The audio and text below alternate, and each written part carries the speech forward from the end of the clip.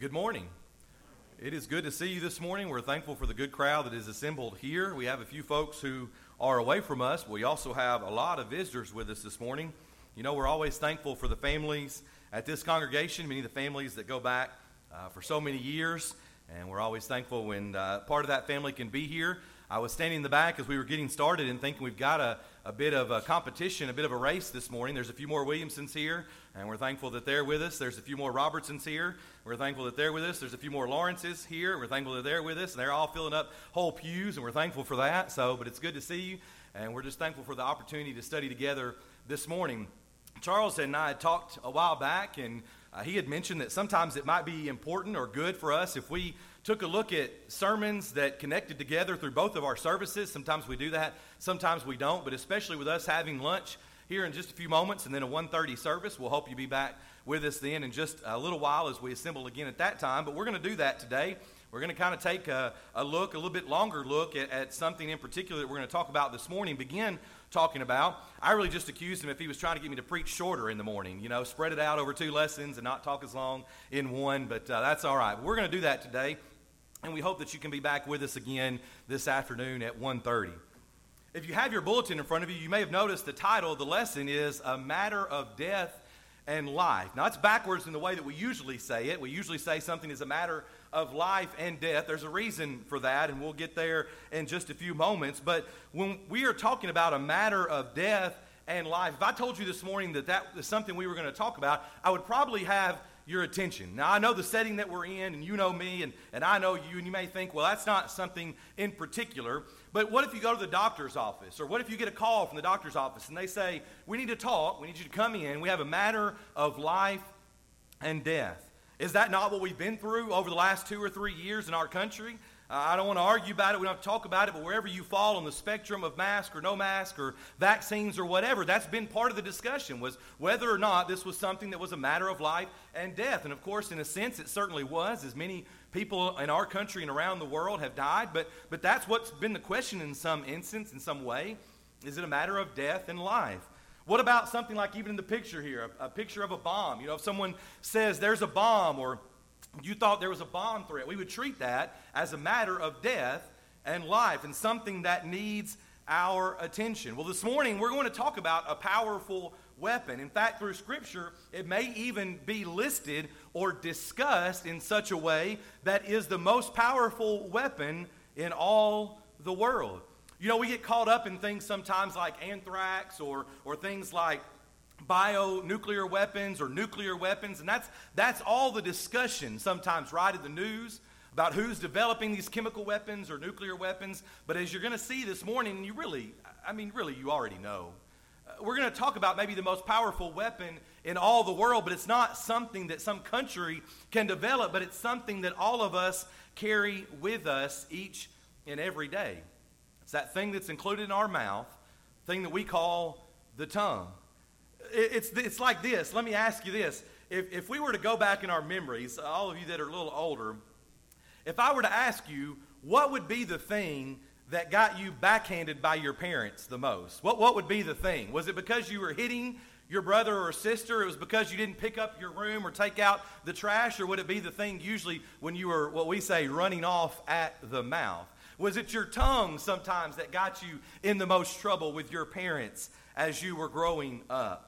We think about our tongues, and we think about the fact that with our tongues, we have the power to, or the power not to, as we think about some of these words, to gossip, slander, outbursts of anger, boasting, lying, cursing, being critical of others, verbal abuse, dirty jokes, complaining, betraying, and above all, you could even lead someone astray with the power of your tongue.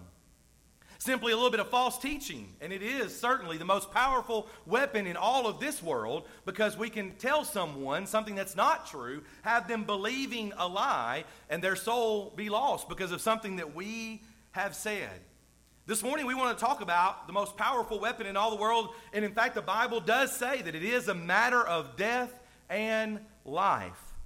And that is, of course, the power of words, as this slide says, or the power of our tongue. You know, this is from the PowerPoint that we use. I have access to some of these and try to pull them and use them into our slides and into our lessons. A lot of this website that we use also have some of the countdown timers. Maybe some of you have visited a place or attend a place where they run a little timer, you know, on the screen as it's time for worship to start. And a lot of these start at 5 minutes. So a few months ago, back the first of the year, when we were having Bible Bowl practice in here, the kids were for Lads to Leaders, I would give them a break. We'd take a break for a few moments. I'd say, all right, be back in here in about 5 minutes. And one time, we were in here using the screen to study the questions, and I started that timer at 5 minutes with a picture of a bomb on it.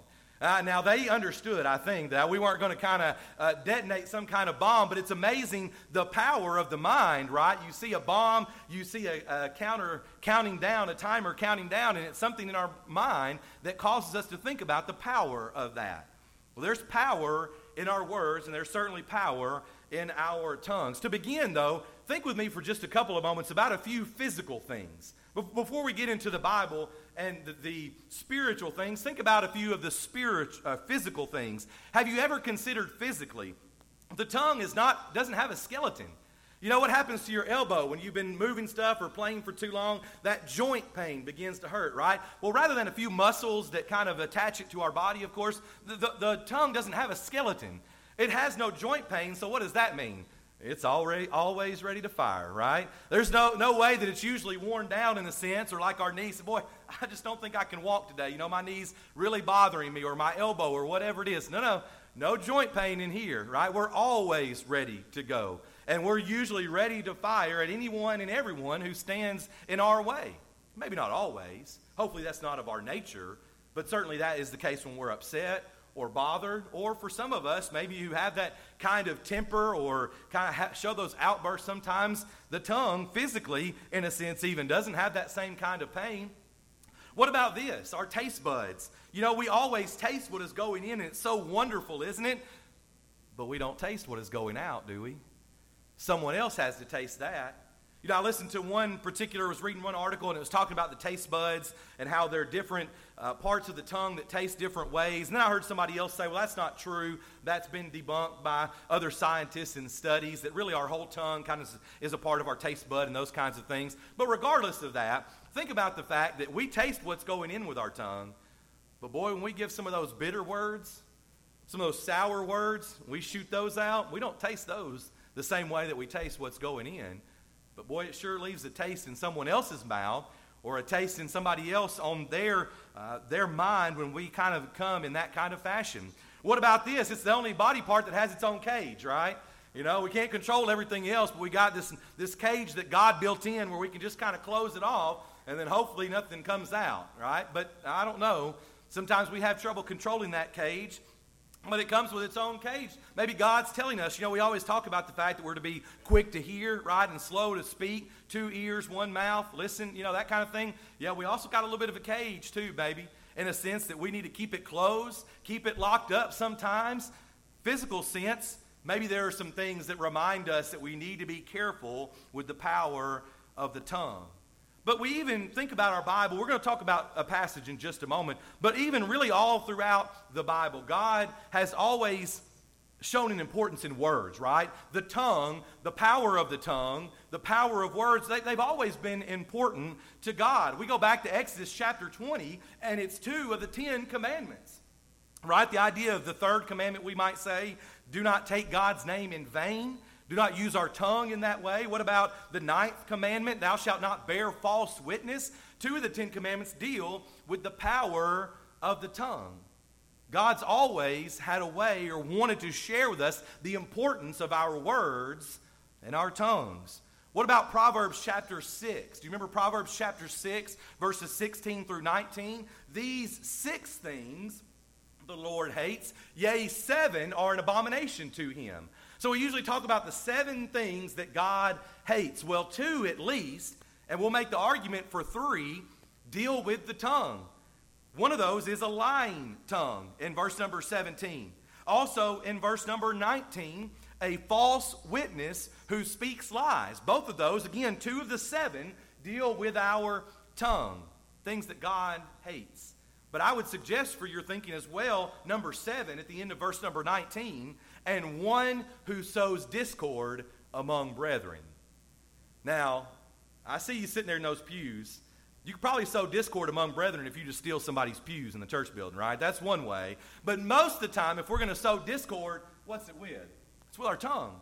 So we could say 2, certainly, but maybe even 3 of the 7 things that God hates deal with the power of the tongue.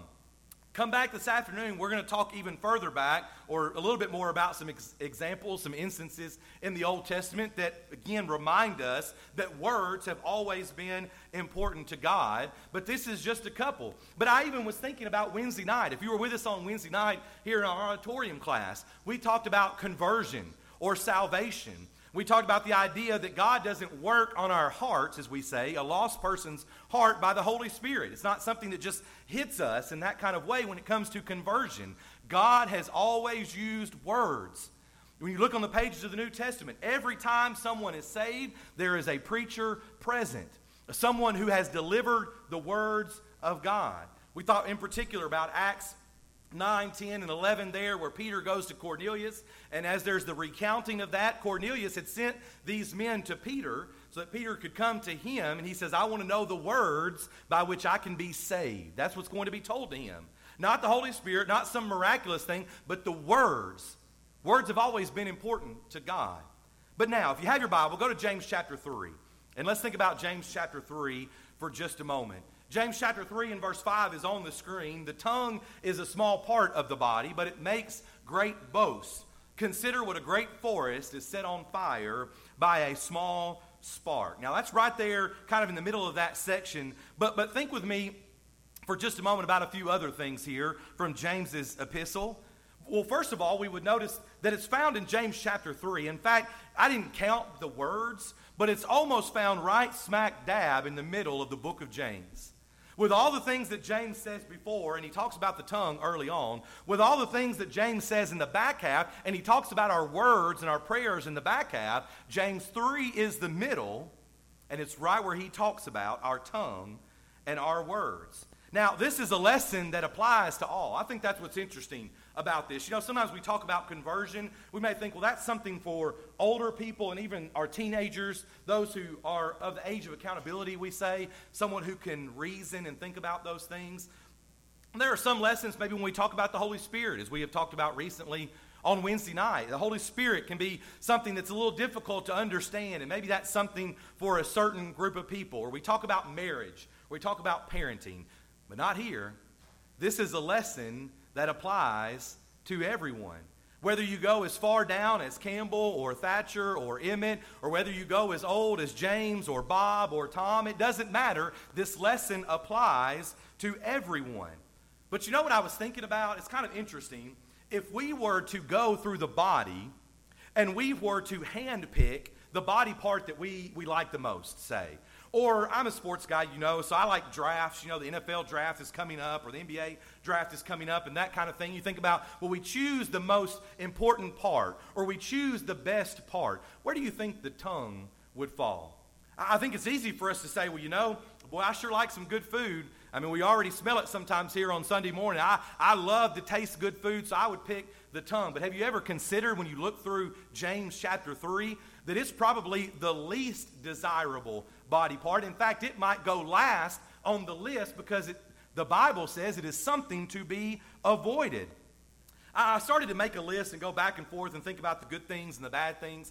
Yeah, we can taste good food with our tongue, but we taste bad food as well, right? What about the fact, if you're open there to James chapter 3 and verse number 8, one of the other things that we should look at when we think maybe we would avoid the tongue, it is impossible to tame, right? Verse number 8, no man can tame the tongue. Why would I want to choose first the body part that I can't even control? What about verse number 8 again? It is unruly evil, an unruly evil, full of deadly poison. If I gave you the choice between things and one of them was full of poison, you wouldn't choose it. It'd be last on our list of things that we would desire. What about James chapter 1? I told you he talked about it. James chapter 1 and verse number 26. If anyone among you thinks he is religious and does not bridle his tongue, but deceives his own heart, this one's religion is useless. The power of the tongue is that it can make our religion useless. Have you ever known somebody? Have you ever known somebody who claimed to be a Christian, who maybe sat in these pews one day for one service, and when you see them out on the street or the grocery store or the baseball field or the basketball court or wherever, and they can't control their tongue, and you think, boy, what kind of person is that? One of the easiest ways to show that we are hypocritical. I read an article this week. Someone was talking about modesty, and they said, the first example that we often see somebody is their clothes, and that's why we preach on modesty, and it's important to talk about modesty because they look at us, and they're going to draw a conclusion pretty quickly if we're a Christ follower or not. But do you know what's first, or maybe really close behind in second place? It's our tongue. It's our words. When we preached about modesty a few weeks ago, we talked about sometimes it's like our accent. You can tell very quickly if somebody's from the South.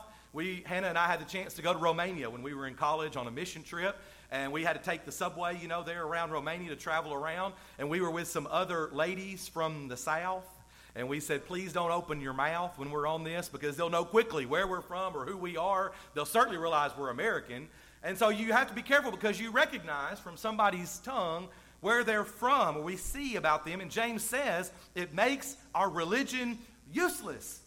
That's the power of the tongue.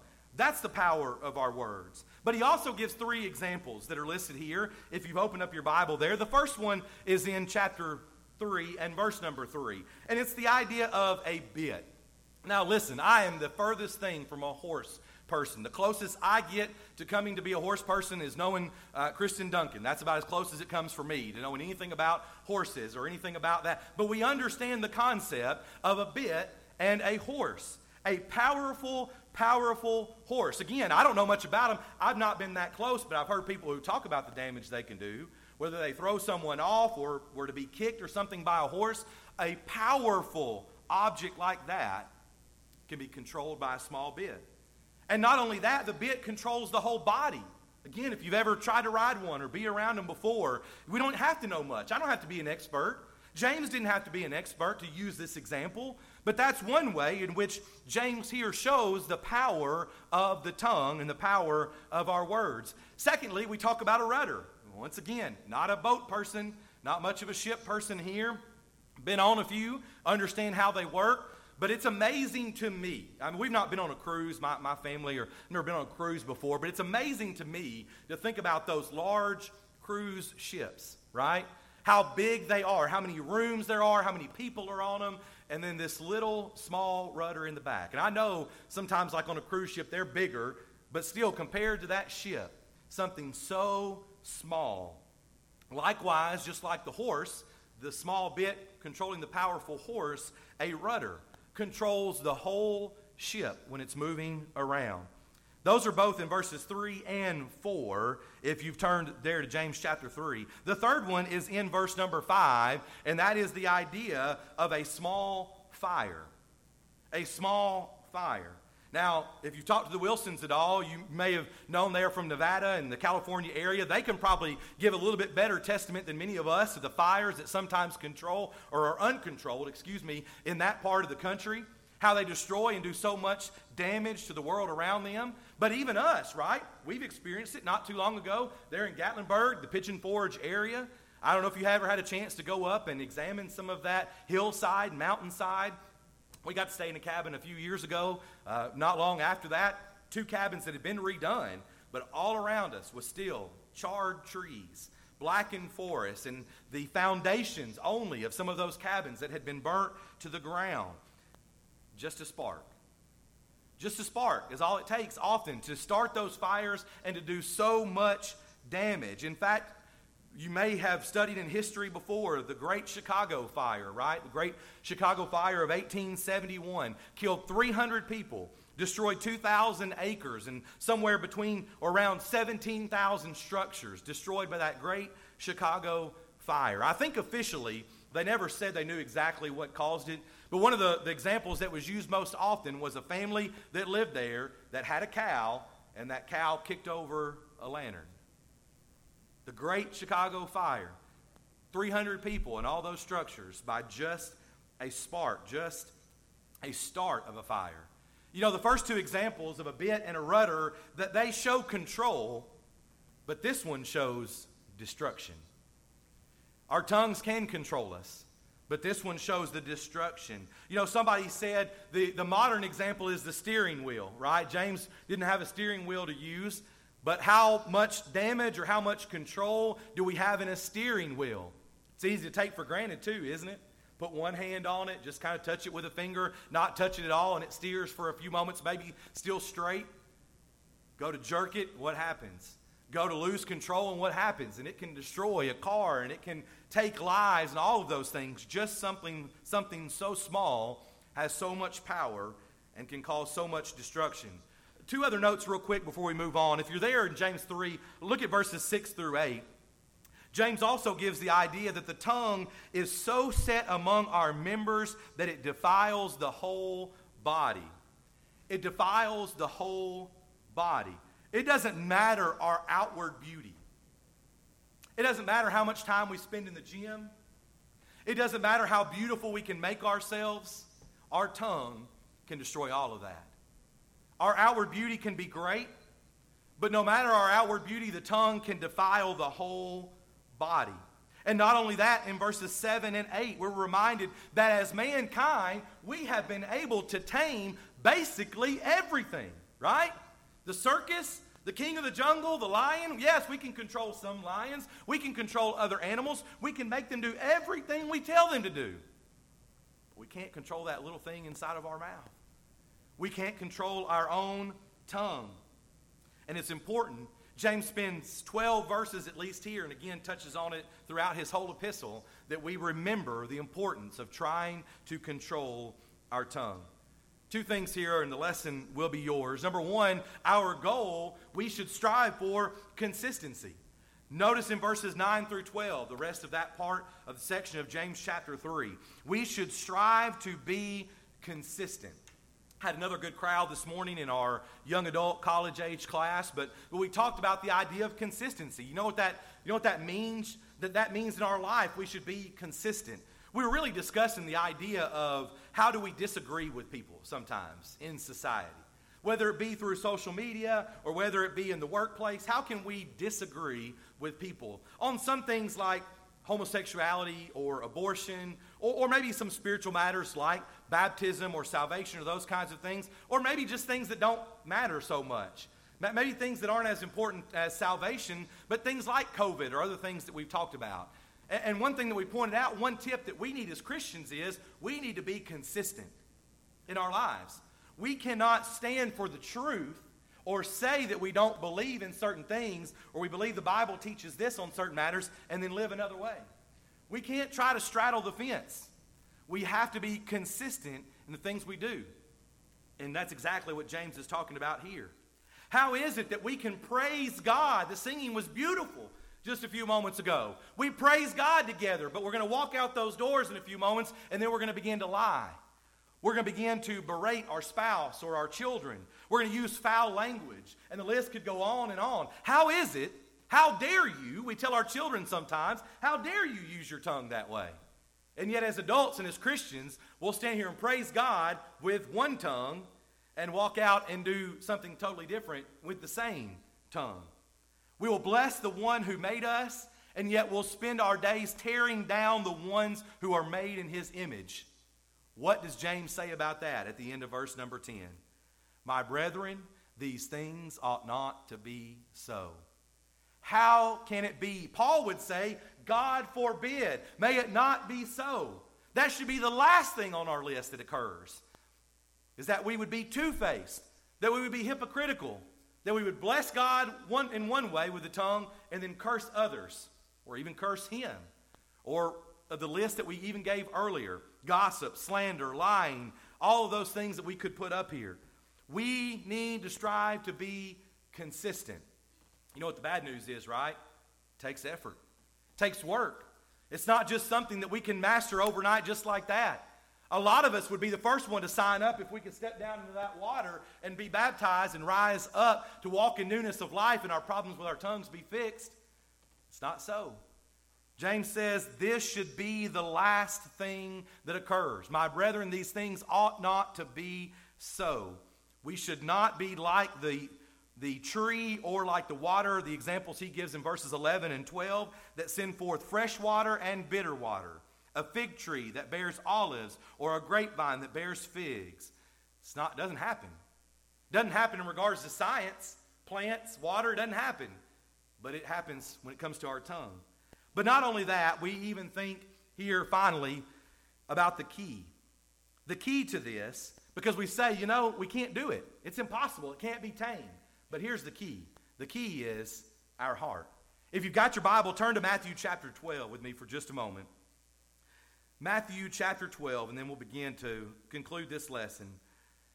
In Matthew chapter 12, Jesus talks about this idea that, yes, James says it's impossible. Of course, James is going to write later.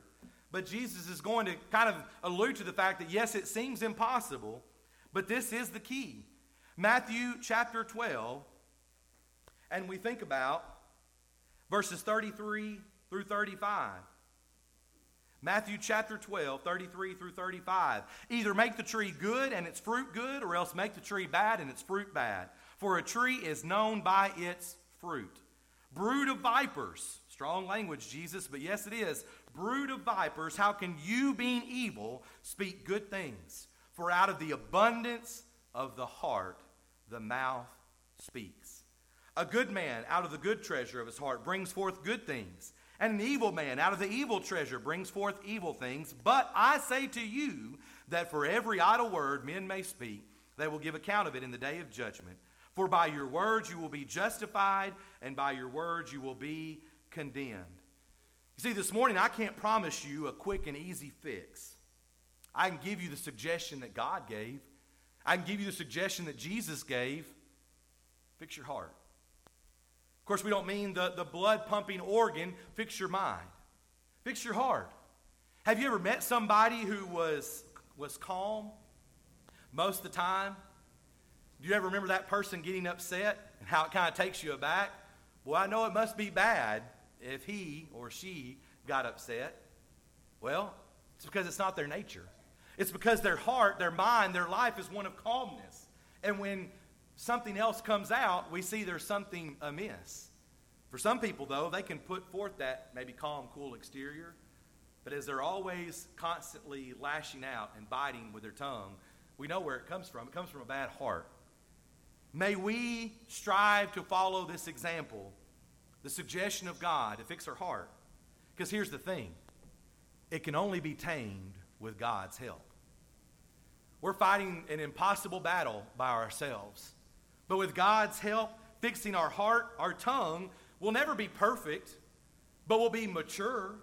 We'll hopefully be better in our relationships and the way that we use our tongue. It is a matter of death and life. Do you want to have useless religion? James says if you do, don't bridle your tongue. If you want your religion to be something that is worthwhile, that is helpful, that encourages others, then you've got to learn to control your tongue. This afternoon when we come back, if you have your bulletin, you may have seen the title is Speaking in Tongues. We're not going to so much talk about the idea of speaking in tongues as the Bible discusses it, but maybe some tongues that we can focus on a little more directly. Maybe some tongues that we speak in, things like anger or love, and how we can try to do better about that. And we hope that you'll come back for sort of the concluding part of this lesson. But as we're about to sing the song that's been selected, appreciate Charles asking and looking ahead as many of our song leaders do. Wonderful words of life. That's what we have given to us by the Word of God. The wonderful words of life. We can hear them and we can obey them. Being added to the church by God so that we can begin to live a faithful life. Part of that faithful life is by giving those wonderful words of life to the world, sharing them with others. Maybe you're here this morning and you're not a child of God. We'll be singing to encourage you that you would obey those wonderful words, that you would become a Christian even this day, or study with us as soon as possible. Maybe you're here this morning and you know it's a struggle to remain faithful. You know how hard it is to use our tongue correctly. Maybe you're here this morning and your sin or your trouble is your tongue. Maybe it's not. Maybe there's just something else that is amiss in your life that you'd like to make right with God. We're thankful for the opportunity that presents itself at this time that we can think about those wonderful words. that you can become a child of God, that you can come back to Him, that you can enjoy the prayers of your brothers and sisters in Christ, to do what's right and to be living a faithful life. Do you need to make a change? We'll encourage you now as we stand together and as we sing.